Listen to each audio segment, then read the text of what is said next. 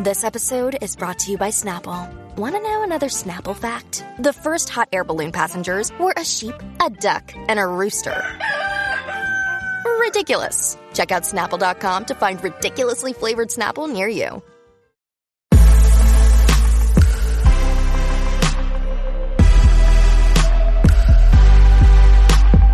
Hello, welcome to the B-Side. Hello. Hi. Welcome. We are the podcast for progressives who love pop. Like, you know, if you love moving your butt to TikTok, but like also feel strongly that we need to interrogate the influence of Dr. Luke on Kesha's music career and where she is now, then the B-Sides is for you. Welcome. I'm Hannah Zoe. I'm Mimi. I'm Becky. And we are, drumroll please, a Bellow Collective Top 100 podcast of 2019. Woo! Which is wild. Woo! You didn't leave space for the drum roll, but that's fine. Yeah, I was ready. The news is too good to wait on. I'm just like pop musicians of today. I don't appreciate a good drum line or whatever. Sure. We're very proud of ourselves. Thank you to Lauren of Tink Media, who submitted us and was one of the curators of the Bellow Top 100 podcasts. And they're pretty amazing podcasts. So I feel like Still Processing is on there, which is one of my favorites. New Yorker Radio Hour. I mean, this is like some real stuff. And then our little pop music appreciation pod is there too. And that's because of you all. So we are really, really appreciative. And thank you for the love. We're real stuff. We're real stuff. We are real stuff. Yes, thank you everyone for listening to us talk all this time. I'll echo that. For over a dozen episodes. Appreciate it.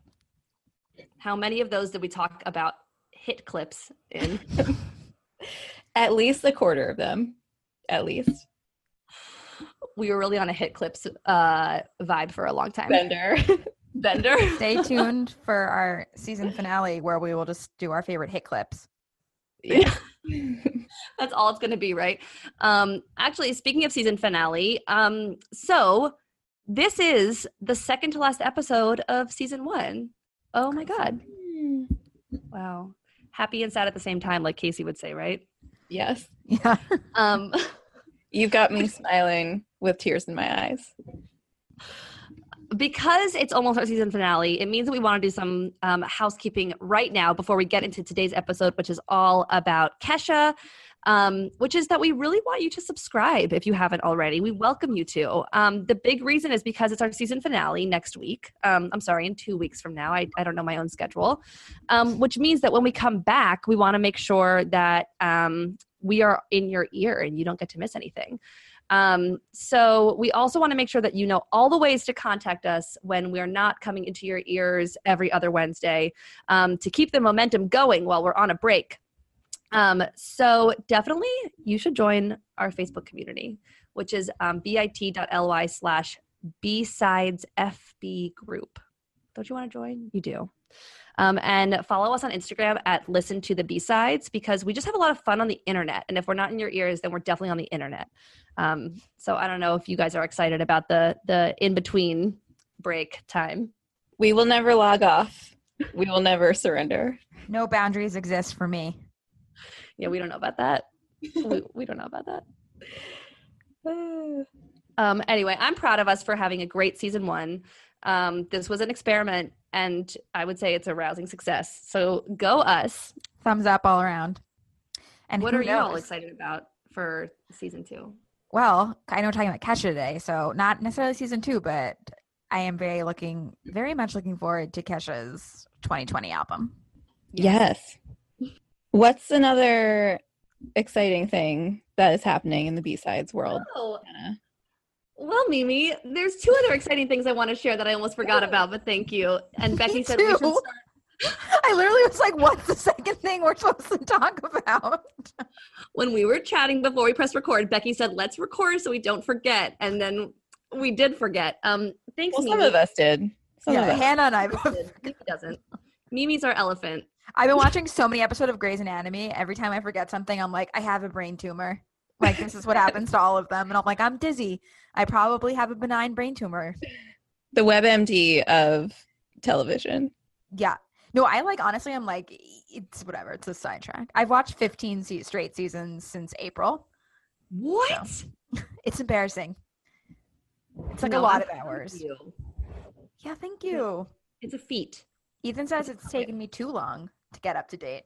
Mm. So, Right. Where's the hustle, Becky? I know. Go on. So sorry. Oh, right. Okay. So we have two exciting things, and they're really big deals. So please be excited with us. The first is that the B-Sides 2019 zine is here. Yay. Woo! If the podcast world was a visual medium, I would love to show you the beautiful cover, which has an artistic rendering of Ariana Grande's face done in the style of Andy Warhol. It's just full of like the coolest stuff. Only $6, which honestly you're welcome, but that's because the point of zines is to like democratize information, share love of art and words. So we don't make a profit on this. We want to make sure to spread it far and wide. So if you go to our Instagram at Listen to the B-Sides, you'll be able to buy a zine through there. And many of you all listeners who are listening right now contributed. And if that's you, we just want to say thank you. We love you. Your stuff is super cool. We can say that for across the board. Super cool. Super cool.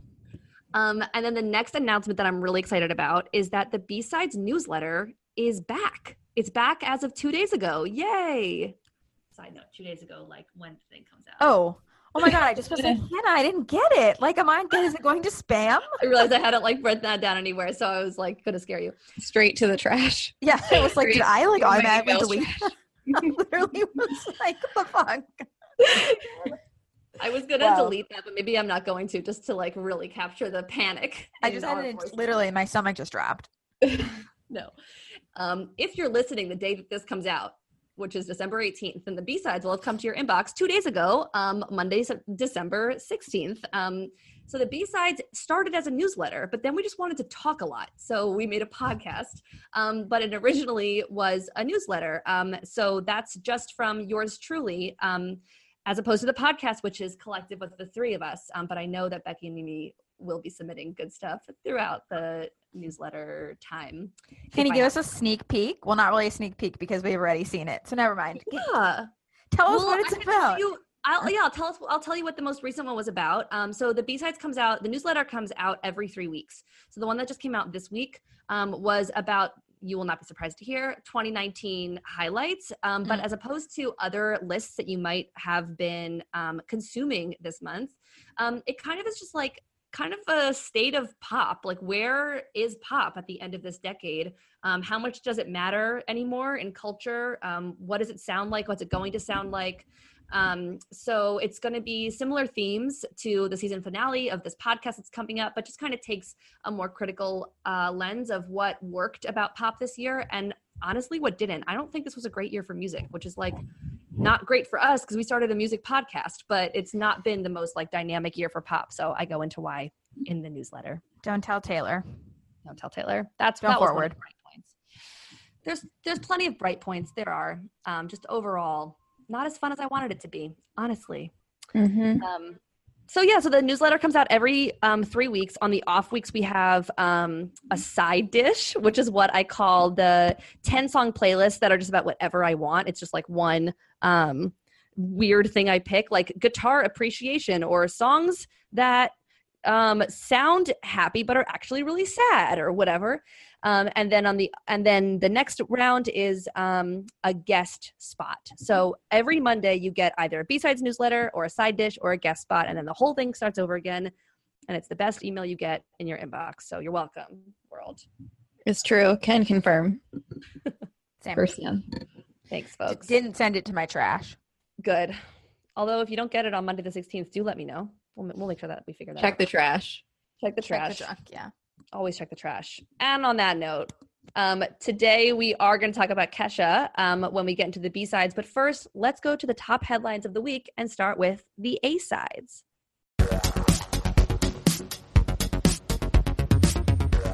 All right, so now we are in the A-Sides, the top headlines from the last week or the last month, whenever we're feeling like we want to talk about this, and our quick takes. So why don't we start with new music? Niall, we had a big One Direction week recently, right? We had Niall from One Direction, Liam and Harry all release new music. Should we say many directions? Yes, we must if we want to be accurate. It wasn't one direction from them. It was many. No. It's true. Many different sounds, right? Forks in the road. Yeah. Forks in the road. I'm proud of them. Whatever. They're not Harry. None of them are Harry. They're not going to do as well. I liked Niall's song, Put a Little Love on Me. Sure. Yeah, I did like that. I like that. I think he's finding his voice. I'm really proud of him. I was just going to say, though, but Harry's song and music video were both incredible, and I'm just really proud of him. And I'm proud of me for liking him for so long. This is about me, ultimately. He's so hot. It's amazing. And speaking of music videos with, like, a narrative arc, hello. It was bizarre, but it was great. See episode 3 of this podcast. Yes. He's so hot. It was amazing. Well, should we talk about his Antichrist? Yes. Let's Well, talk you gotta talk about Liam. Yes. The Harry Styles Antichrist, as he calls himself, Liam Payne. He literally called himself that not once but twice in an interview. Which Mimi showed us. It's bizarre. Is he I okay? think what he meant is like the antithesis. Yeah. Or like the opposite. Yes. It is. Well, he was saying like my music style was so different, like. Yeah. I am the Antichrist. It's way less intense and more accurate to just be like, we are different. Or like, I feel like kind of the opposite. I feel at odds with him. Not like I am the Antichrist of him. Oh boy. Unbelievable. Yeah.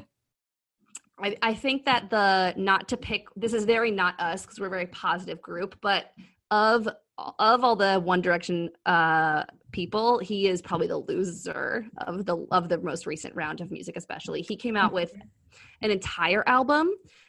So yay, good for him. But it's his first album. It's funny he's calling it his debut album, and it's true.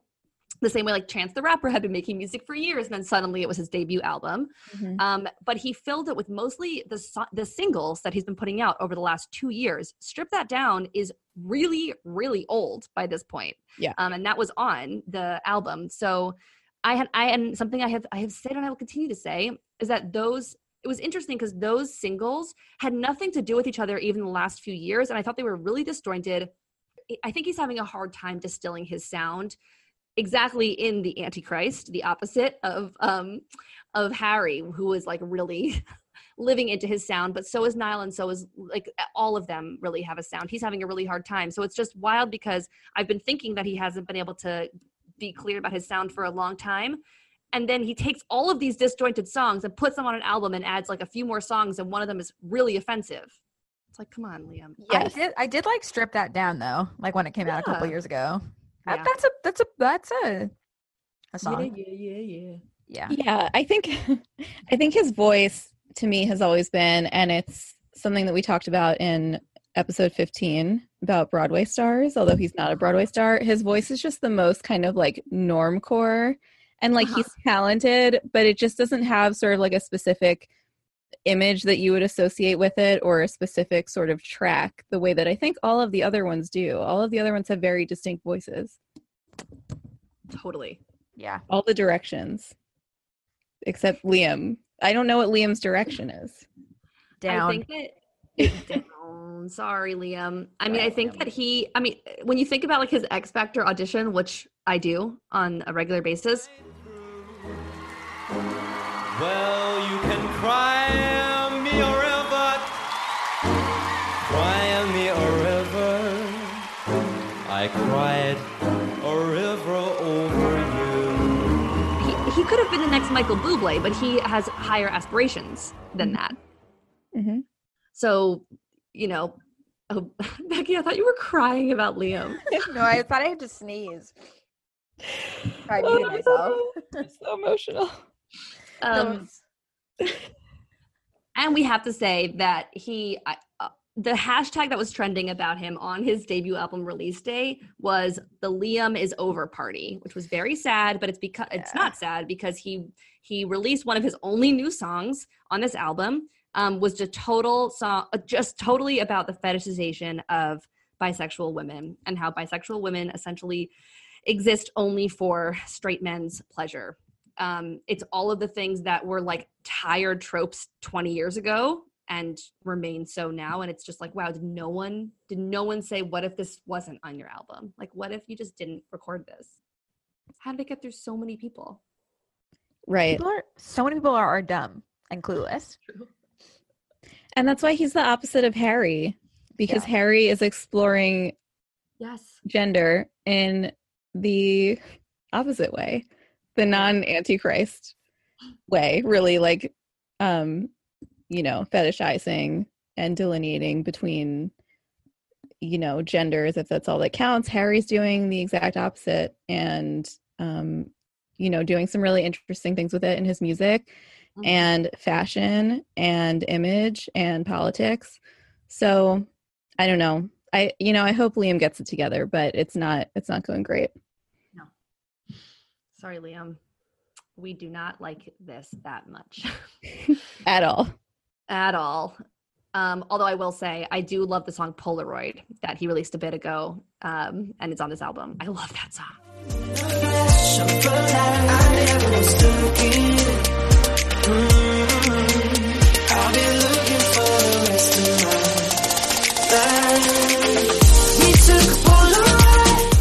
I gotta listen to it. It's really fun. I mean, it's a very like EDM-y. All these songs are different because he has no vision, but could have been anybody. Just a variety. So you're like in the mood for one, like it's... Yeah, exactly. Should we talk about the next thing? Yes. The next piece of news in the A-sides is that Beyonce gave an interview, which by itself is a news story. She never does this, but of course the other pieces that are just exciting is how juicy this interview was. Yeah, the juiciest part of this is her go-to karaoke songs. Yeah, I'm pulling it up to make sure, because one of them is Hotel California, correct? Mm-hmm. Which the other was the Pina Colada song. Yeah. It's just like two songs I wouldn't expect for Beyonce's go-to karaoke songs. I almost was like, did someone else write this?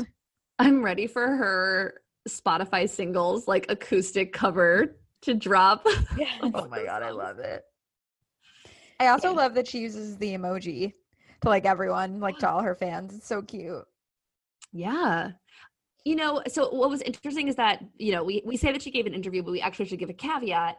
It's not a full interview because she does not do interviews. She just doesn't. So what this was a submissions of questions from fans that Elle magazine curated, and she answered ostensibly on a computer because there's a bunch of emojis, which makes me think that she was typing. She was not. Well, the way that it reads like she wrote it out. It doesn't read like she was talking. Yeah. Yeah. I don't think that she gives interviewers an opportunity to be face to face with her, much less write about that. She just doesn't, and that's her prerogative. It's nuts, but it's her prerogative. Yeah, there's some really amazing stuff about. It just is so clear how committed she is to maintaining a work-life balance, which is just funny to me because she is often like hailed as the person who's figured this all out. Like you have the same amount of hours in a day as Beyonce or whatever we talk about. Mm-hmm. About our culture, about how good she is at everything. And it was a good reminder that she's a person like all of us, just with a lot of nannies. Absolutely. She loves Target. She goes to Target. She loves Target. She loves Target. I love that she was, I don't know, I thought that she was pretty funny. But also, sounded very grounded and like she's been through a lot, and was talking about the it's how you relate to your hardships and how you allow them to help you evolve that really counts. And she was saying things like, I don't know, they were like, what's your least favorite word? And she was like, no. And then they were like, what's your favorite word? And she was like, why? I know. I don't know. But it also sounds like, to me, a lot of what she was saying about not caring about accolades as much anymore. And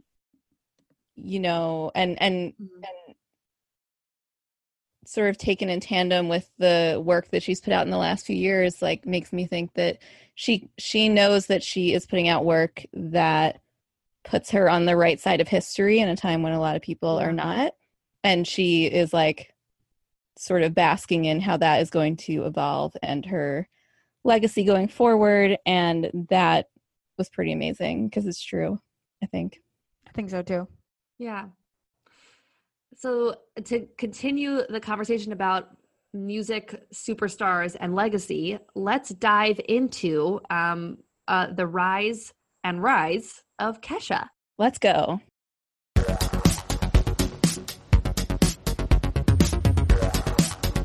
All right, and now we're in the B-sides. Yay. What a good A-sides that was. It was so good. Great. Can't wait for more. Okay, so today we are here to talk about Kesha. K $ ha. No longer. K-E $. K. All right, I was like K. Look, vowels are important, and so are characters. Yes. Mm-hmm. Yes. All symbols matter. Including, political symbols and symbols of movements and, Which icons. Kesha is both of. She is. So I thought what I would do for this B-sides is just go through some of the things that you may or may not know about Kesha, because her history since becoming a recording artist is really intense and really interesting. And then we'll kind of talk about like what that says about the pop music industry and what's in store for Kesha, who's coming out with an album, if you're listening to this episode when it drops, in a month, less than a month, right? So that's really exciting. Mm-hmm. Okay, something that's interesting that I was thinking about when I was making this episode today is that I wrote the second B-sides newsletter ever about Kesha, which I kind of forgot about. But that was in February of 2017, which is just interesting. Like, Yeah. This issue, and it was about the same thing we're going to talk about today, because there's been updates since then. Of course, she's had a whole new era, but I remember feeling like really shocked by that. And it was one of the first topics I ever wanted to talk about as like the intersection of pop music and politics. So I don't know. I thought it was interesting. So I thought maybe, could we do a quick go around about like our feelings about this artist, how much we love her, what we think about her? I love Kesha. I've loved her since like TikTok, which was I think in like 2010. I think it was 2009. 2009. Yeah, I actually this episode. though have remembrance being when we were like seniors in high school. Yes. Don't stop, make it pop, DJ blow my speakers up tonight. I'ma fight till we see the sun. And one of my actual distinct memories of Kesha is my friend Molly drove all the way when we were in college to go see her perform at SUNY Geneseo. Oh my when we were goodness. freshmen. Yeah. Deep cut. And I was SUNY. like, deep cut SUNY, that got Kesha. I mean, does that mean she couldn't have been like that famous in 2010? Right. But TikTok is a bop, no matter how you feel about it. It's a bop. And I think she surprised people with actually how strong her vocals truly are when she put out Praying. Maybe you'll see the light. Oh, some say in life you're gonna get what you give, but some things only God can forget.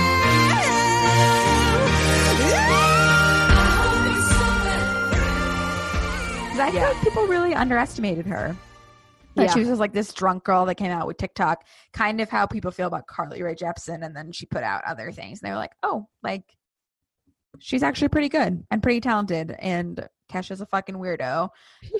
And that's blatantly clear in all of her other new music videos that have come out, which we'll talk about later. So, yeah. I love that. She is such a good weirdo. She's like the more is more thing. And I love her. I always have. Although I don't think I felt this like tenderly towards her until the last few years. But I do remember that Right Round was my favorite song of senior year.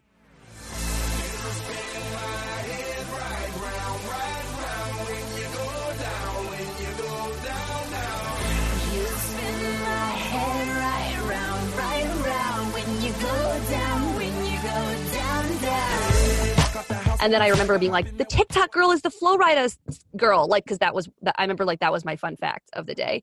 I don't know. So I always thought she was great. And I loved, she came out with tons of singles, like one after another at that time. And I loved them, but I kind of thought she was, I didn't think there was much there in terms of like substance. And I've been happy to learn that there is. Right Round was also my favorite song of summer 2009, which was the summer after my senior year Amazing. of high school. and I saw Flo Rida at this 102 concert. And for those who don't know, Q102 is like a varsity level top 40 radio station in the great city of Philadelphia and the Philadelphia area. And there was a concert with like 9 different artists, and Kesha was nowhere to be found, but she was there vocally. And it's actually the only time I've been to a concert where someone performed the song twice. He did the song twice. What? Yeah. Why? I don't know. Flo But Rida I was is like, yeah, this makes sense. Flo Rida is a gift to this world. He is. Yeah, there's no criticism here. I have not taken a critical eye towards this moment. But then also I remember Kesha being a big part of my college soundtrack. TikTok, obviously, in early 2010, Your Love Is My Drug, We Are Who We Are, etc. And my sense of her was always rather reductive, I think.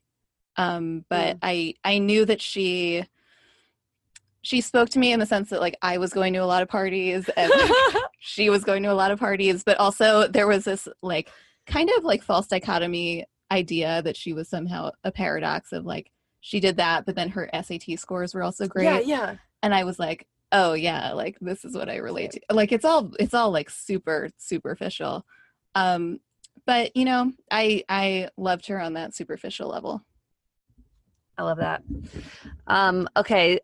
So to dive into what, you know, our journeys with Kesha that we just kind of shared and what we've learned, we do have to give a content warning at this moment, just because if we want to dive into what makes Kesha so special and resilient, then to do that, we're going to talk a little bit about some of the trauma that she's been through. So if you want to take a pause in the rest of this episode because this content might be a little heavy for you, that's okay. Usually we want you to listen to every minute, but you can step away.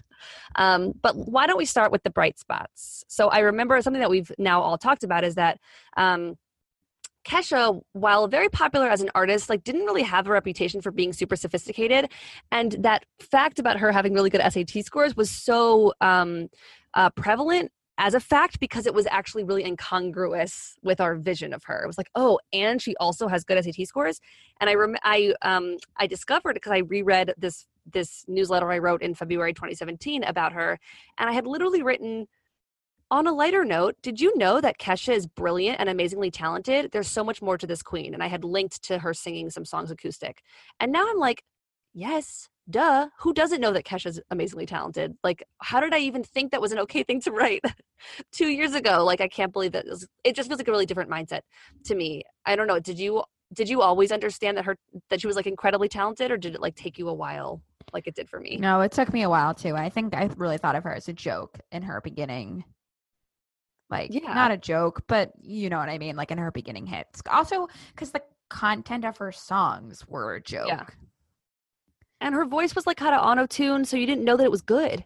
Yeah, exactly. It reminds me, Becky, of what you've talked about in terms of like the pop music bad apples that ruined the bunch that you've mentioned in other episodes of like that's something that I think people associate with pop music is just like auto-tune and vapid lyrics. And I didn't have a problem with that for Kesha, but I did think that's what all that she was. Like, Timber is one of my absolute favorite songs, but you would never walk away from being Timber being like, wow, Kesha's vocals on that song, what a range. Yeah. That song is really about the hook, and the hook, so good. Love to see it and you hate to see it. It's just another Flo Rida, everything he touches turns to gold. Pitbull. Oh, you're right. Mr. Worldwide. Oh my god, I take it back. Still stands. Yes. Yeah. I'm mortified. Florida, isn't he? So. Yeah, Mr. 305. Mr. 305. Yeah. Yeah, I agree. I think that this newsletter is kind of, I know it's, only been almost 3 years, but it is kind of a time capsule, right? In terms of, Kesha's evolution in the public eye, the way that the public in general handles this type of thing, and also like us individually and collectively, and sort of like the dimensions we see of the artists we like, and how much we're tracking what's sort of going on under the surface. Mm-hmm. Yeah, that checks out. So Kesha in 2008 was featured on this song that we've now mentioned a number of times, Right Round. So it came out in 2008. By 2009, TikTok came out.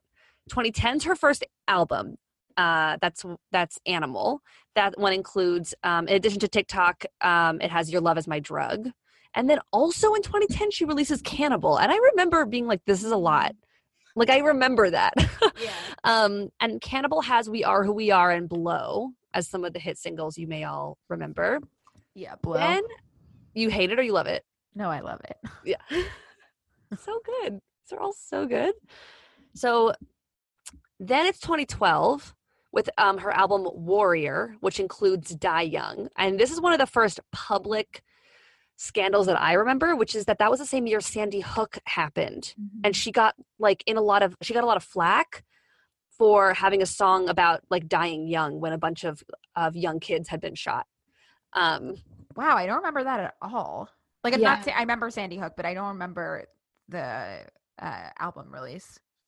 Yeah, that song was like everywhere in that moment, and it was pulled from the radio in Connecticut, I remember. Yeah.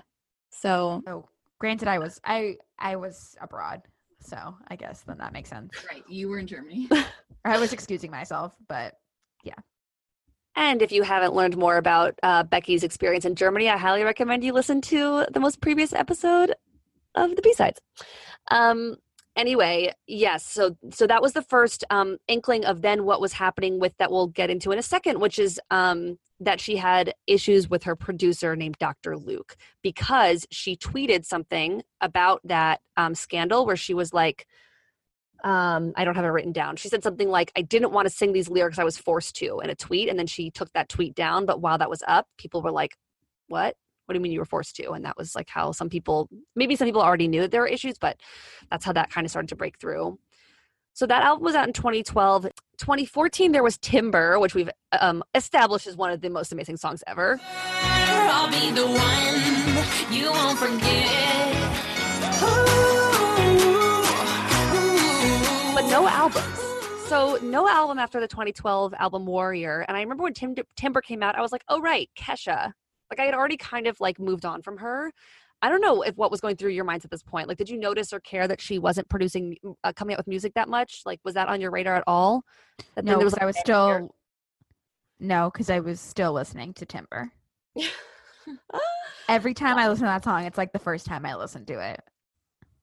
That actually may be, not to give away for a little sneak peek into our upcoming podcast, but that might be my song of the decade. Ooh. wow. Just you wait and see. It might be. I'm here for it. I didn't really think about it, I don't think. When that song came out, I was like, whoa. For reasons I've already established. Uh-huh. But I don't think that I was really missing her, I guess. Yeah. And I think it was also because I was done with college by 2014. So I was like, yeah, this makes sense. She was part of my college life. Yeah. Again, She bookmarked. reductive. Again, she's way more than that. She's not just a reflection of you in society. Nope. Right. So, okay. So we didn't notice that much, or maybe we did, but either way, some people might know and some people might not know the reason why Kesha's straight shot to superstardom that seemed unstoppable in the early part of this decade was abruptly quieted. So a lot has been written about this that I will link in the description below. There's some great articles and really helpful timelines of what we're about to go into because it gets really confusing, especially with like legal stuff. So why don't I give an overview of basically the fact that Kesha was exploited and trapped in really legally in a really unhealthy legal relationship with Dr. Luke, her producer, and her entire like record label management system. So she was under contract to produce music with Sony, specifically with Dr. Luke, who many of us do know because he's a producer of some of like the biggest and greatest songs of contemporary time. Party Me USA, I Asked a Girl, Since You've Been Gone, all of Kelly Clarkson's first album, Breakaway. Like tons and tons of hits. If you look up Dr. Luke's, Becky's making a sad face because of Kelly Clarkson's album. Yeah, it's a great album. And Kelly, I actually don't know if Kelly's made any public comments about it. Maybe She has. She has. Okay. She's on Team Kesha. That's good. I figured she's a good girl. She's great. She knows what's up. Yeah, so he's this incredibly prolific producer, and then it had been clear for a number of years publicly that he was like very controlling of her with things like that tweet around Die Young and other things people were noticing. But in 2014, she filed a lawsuit stating that he was abusive and that he sexually assaulted her. So the lawsuit was specifically for sexual assault and battery, as well as sexual harassment, gender violence, emotional abuse, and violation of California business practices. Like, it was chock full. And really, he was really controlling her and her career. And honestly, okay, so she basically wanted to get out of her exclusive 6-album contract so that she could make music not with him. And even though the abuse dimension of this is not present, it reminds me of the Taylor Swift situation. Just it's teaching us about like the legal struggles that artists get into. It also makes me think, though, yes, they're similar, and also how like young people make bad decisions, Or you just don't know. Right. Well, they end up making bad decisions because they don't know, and they don't have a legal Right. team to advise them in any kind of way. Right. There's no one there to protect them. And the people who say they're going to protect them are actually, they have different interests. Bad actors. It's not just the music industry. I mean, you see it. No. There's a whole thing, which we can get into at a later thing, about Dan Schneider and all the conspiracy theories with him and and Ariana Grande and Victorious and all of that. You know, that's these like right. blinds. Yeah. Wait, Yeah. he's the person who's like all the Nickelodeon shows? Yeah. Oh. And isn't there a rumor that he is like the father of Jamie Lynn Spears' baby? Yeah. Maybe I know that from this show, actually. I might have, I don't know. There's a lot of blinds about him. Anyway, go on. Okay, good. Okay, so basically she was trying to get out of this exclusive contract with Dr. Luke, which, right, she signed when there was no one to protect her, although her mom was in the music industry and is like a really big advocate for her. So I'm sure that they were operating under the best information they had at the time. Basically, it turned into this huge shit show where Dr. Luke ended up suing her for defamation. Like, are you kidding me? Like, that's ridiculous. And also reminds me of a Taylor Swift lawsuit, because the number one Taylor Swift was in court because she was sexually harassed. And I think a lot of people thought that she was suing the person who harassed her, but actually she was appearing in court because she was being sued for defamation for telling the radio station that he worked in that he harassed her. It's like ridiculous. Yeah. Fragile freaking egos. Yeah, there was like these like countersuits, injunctions, motions. I tried to like learn all of this for this episode, but my God, I need to go to law school to understand what's going on. It's really tricky, but cases that are about cases get like super, super complicated super quickly, and that's what this is. So Yeah. And there was a New York case and an LA case. that's too many coasts, too many cases. I also think this is important to note. This was pre-Me Too movement, and the climate was so different, and the media appetite was so different for this in 2016 than it is today, or than it was even in 2018. That I wonder, like, I think she would have been way more supportive had she come forward later. Yeah. And I also think she. Hopefully history will regard her as like a really important figure in the movement that kind of allowed the Me Too movement to gain some traction when it did. I'd like to believe. Yeah, I mean, it's super interesting too, because like she was not the most famous. Like, she was just famous. I would put her as a B-list pop star, which is sad, Kesha, I'm sorry, but like I would put her as a B-list person. And so she didn't really have a lot of, there wasn't the same kind of star behavior as there is with like Taylor Swift and all those lawsuits that we know a lot about, I think, too, in 2016. Right. And I just think of the way the media treated her, and it probably would have been a lot different today. I think that makes a lot of sense. There was no like Believe Survivors movement.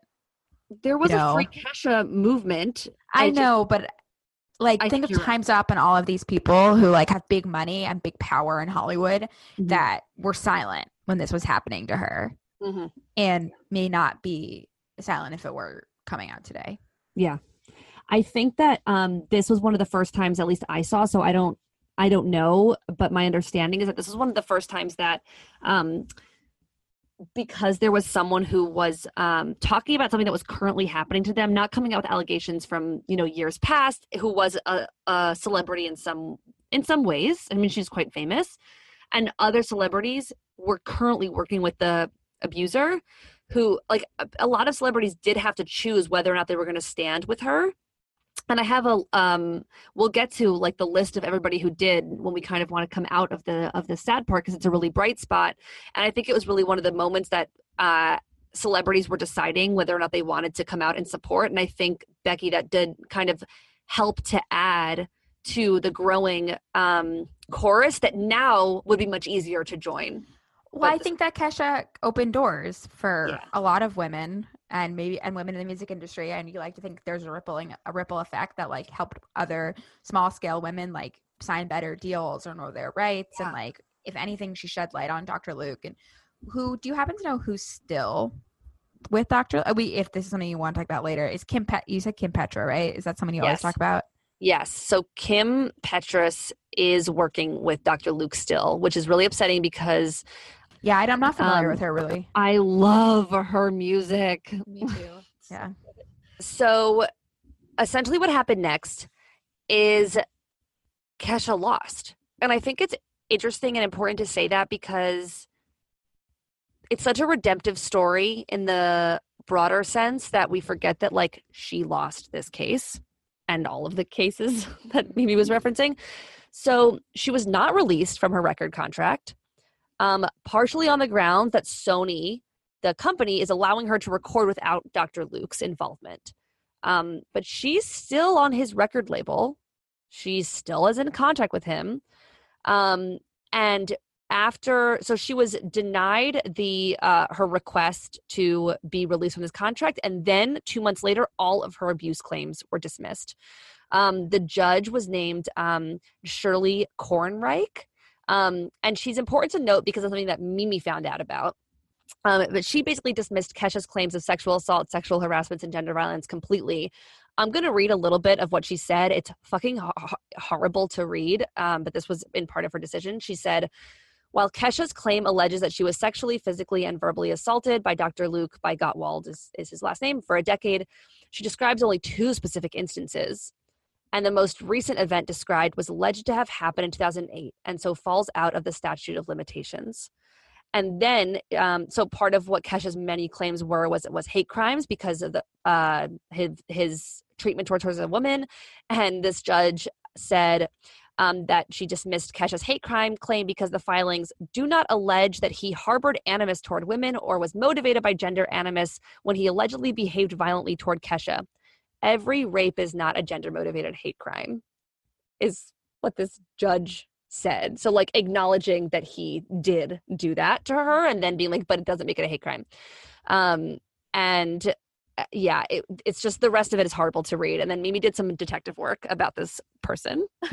I did, because I want to make a point that maybe obvious to some people, but, the law is often used to reinscribe power imbalances and to control the vulnerable people in various situations. And even when it's not, even when it's something used on the other side to protect those people, it's usually insufficient. Well, not usually. It's often insufficient, or can just be skewed by whoever's perspective, whatever judge, whatever lawyer.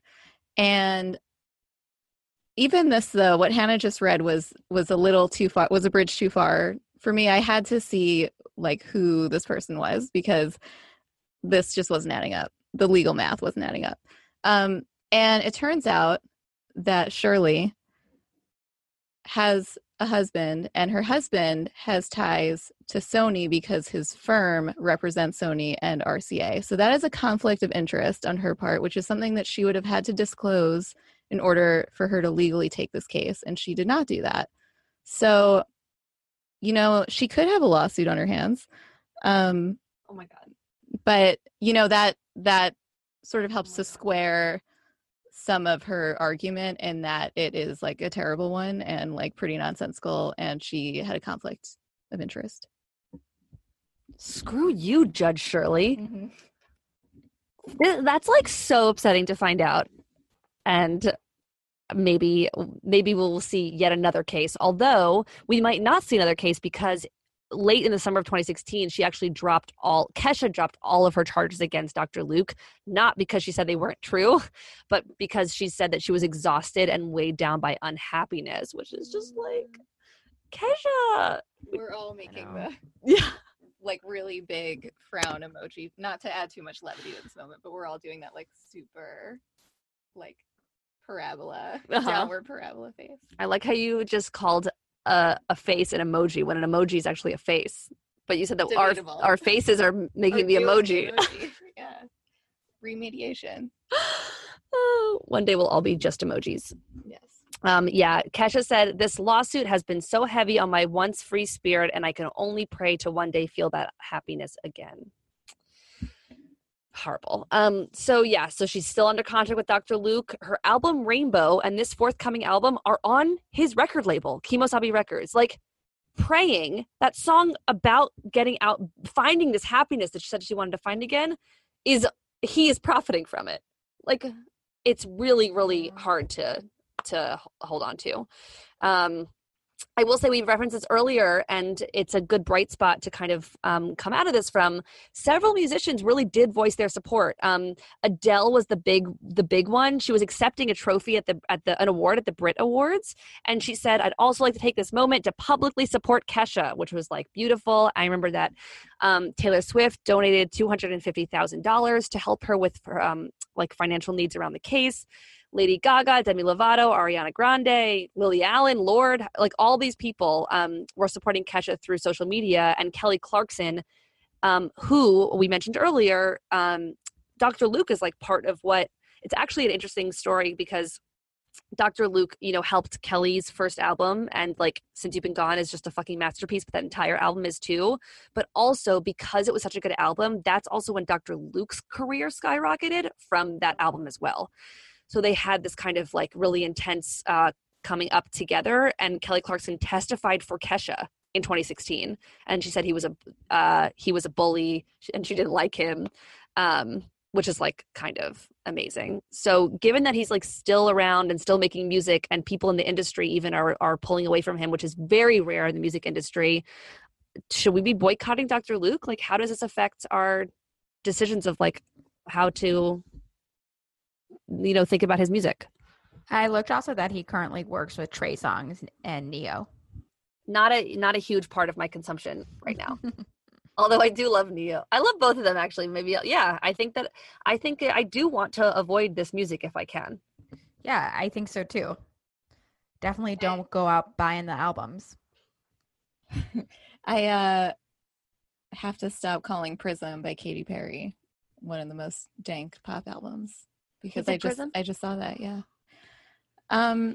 This is something that came up there's a lot of Kim Petras on here, but this is something that came up, I think, when we were doing a Halloween episode about ghosts, and Kim Petras's Halloween album, which I have not listened to, even though I would love to listen to it, because I don't know where to stand on this, and so I'm gonna stand on the I'm boycotting Dr. Luke as much as possible side, but it is pretty difficult. And where do you draw the line? Because there are probably, I don't know, a lot of people that I listen to who are also, produced by Dr. Luke. And it's hard to know from the outside, like, what exactly their relationship is. With Kesha, it's different than someone who is like supporting Dr. Luke actively, like ideologically in some way. So so looking at his discography, it really does kind of take a huge plunge after 2015, and the people that he's working with consistently are really Kim Petras, and I wonder if he's kind of shifting more towards his record label. I'm sure he's still doing great financially and like power wise, but they dropped him. Doesn't he have his like own version now? Yeah, but like what he made is not there anymore. Haha. He's no longer listed on the Sony Music website, and he's no longer the CEO of Kemosabe Records. So he's officially, right. We were saying earlier that Kimosabe is his record label. What we meant was that it was his record label. He's not the CEO of it anymore. And he's no longer officially affiliated with Sony, but he's still making music, and it's unclear where his power lies in terms of the behind the scenes music management and record label pieces. You got to wonder how much he's still involved in Kimosabe. That was his label and was his baby. And that, of course, people like this in power, it's never just that one person, it's an apparatus of abuse and this kind of toxic behavior. But yeah, so he's no longer, because of this issue, he's no longer at the center of this powerful structure, which is important and curious. Yes, it is curious. It's just unclear. I don't know. Everything that we've read about it is just vague enough that, I don't want to speculate too much, but it could be sort of a ceremonious move where he's not officially in charge, but he still has a lot of power, and we don't know for sure, but it's something to watch out for. And, not necessarily be fooled if someone is officially removed in terms of title, in terms of official association, when they've sort of racked up all of these hits and all of these connections. Those don't just immediately go away. Mm-mm. No, they do not. So coming out of this really intense era where finally it's very, very public that Kesha, hashtag free Kesha, we're now into 2017. And by the end of 2017, we all get a beautiful gift, which is the rainbow era, which was just so beautiful. When Praying came out, it was just so powerful, so special. The music video was so amazing. That note, which she hasn't attempted live, but that's okay. I don't blame her. It's an intense note. But it's just such a beautiful song and a really important and powerful message that I think, you start listening to this song. It's called Praying, and what she's been through. You think it's going to be that she's praying for herself to get better, and it's not. It's I am doing great. I hope you are praying, which is just unbelievable, that switch, for lack of a better word. So I don't know, Becky, Mimi, what did you all think about the Rainbow era, Praying in specific, but the whole album, the whole era? Praying is a great song.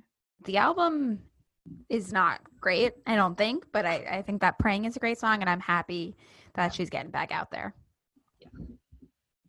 Agreed. I think that we have grown up with her a little bit, and after learning about her exploitation the year before, it was amazing to hear that song, which is a wonderful song, and to see her kind of locate a separate purpose in her music, which she may have done before, but to sort of have it so publicly and to be able to absorb that. It's obviously, I don't know, the album I listened to a couple times. I attribute that to just being very busy in that moment and never going back to it. But, it's a great song, and I think it's, I'm excited for her next era, because it's interesting to see what sort of the build up from the previous era and all of the eras we've talked about when I was in college personally will add up to in the year ahead, 2020. Hell yeah. I loved Praying. I loved Rainbow. I thought that I loved kind of the rocky vibe of it, not as poppy and but still with the dance vibe that I really loved. And I have to say, I'm excited for this next era to be a little bit more back to pop, which she has said it's going to be. She's now released 2 songs in the last few months, one called Raising Hell, the other called My Own Dance. I like these songs. They're not blowing up like I think they should be. They're not taking over. So I don't know what that means. I don't think people I think if you ask someone who might have known that Praying came out, if they know that My Own Dance came out now, I don't think it's just not, they're not breaking through. But I don't know. Do you like these new songs? Are you excited about them? Yeah, excited. I love them. I can't wait. I cannot wait for the album. Yay.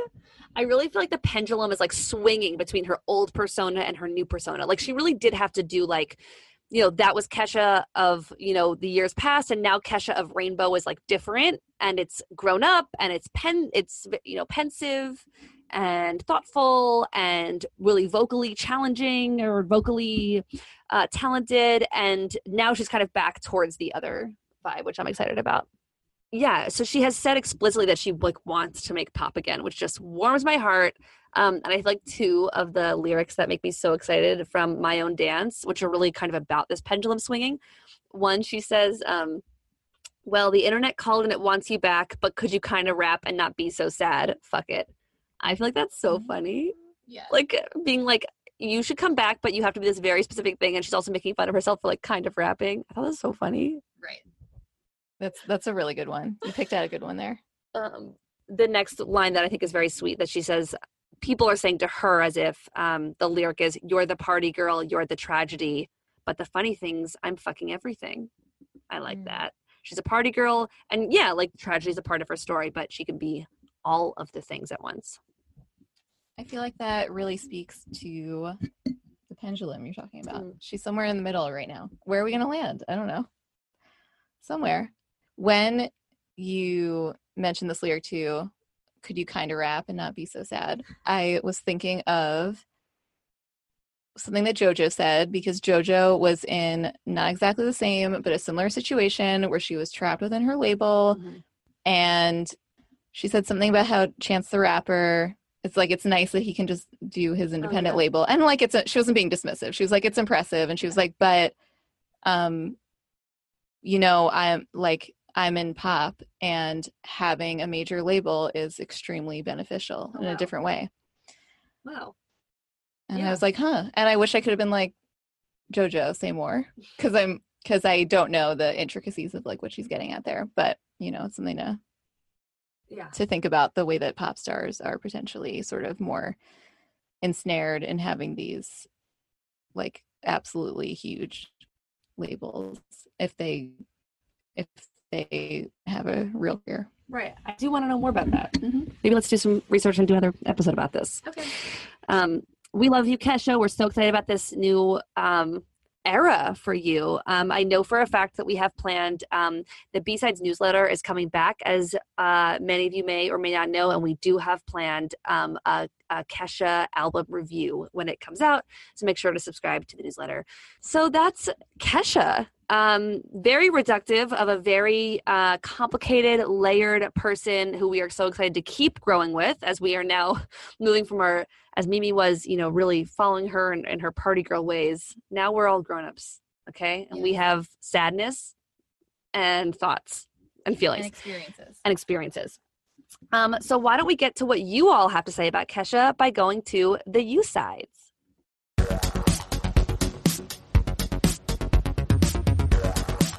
All right. Okay, now we're in the U-Sides. Our question for the week that we posted on Instagram was just if you all could share with us what your predictions for this next era or album of Kesha would be. We wanted to hear from you what you're excited about and what you think is going to happen, so that we can say once the album comes out if we were right or if we were wrong. So, Becky, do you want to kick us off with two predictions from our B-Sides listeners? Yes. Two really great prediction. One is from Indigo. Also just love the name Indigo. That's going to be offbeat, cool, and unique bangers. I'm there for that. Agree. And one is from Donna. Banana. That's not how you say her name. Banana. Dana. Not Danya. Dana. Oh my God. One is from Dana. Which will be funky, spiritual song, free, happy, colorful, vibrant, and fun to dance to. Oh, dream collab with Lizzo. Me too, girl. Oh my God. I agree. It would be a dream collab.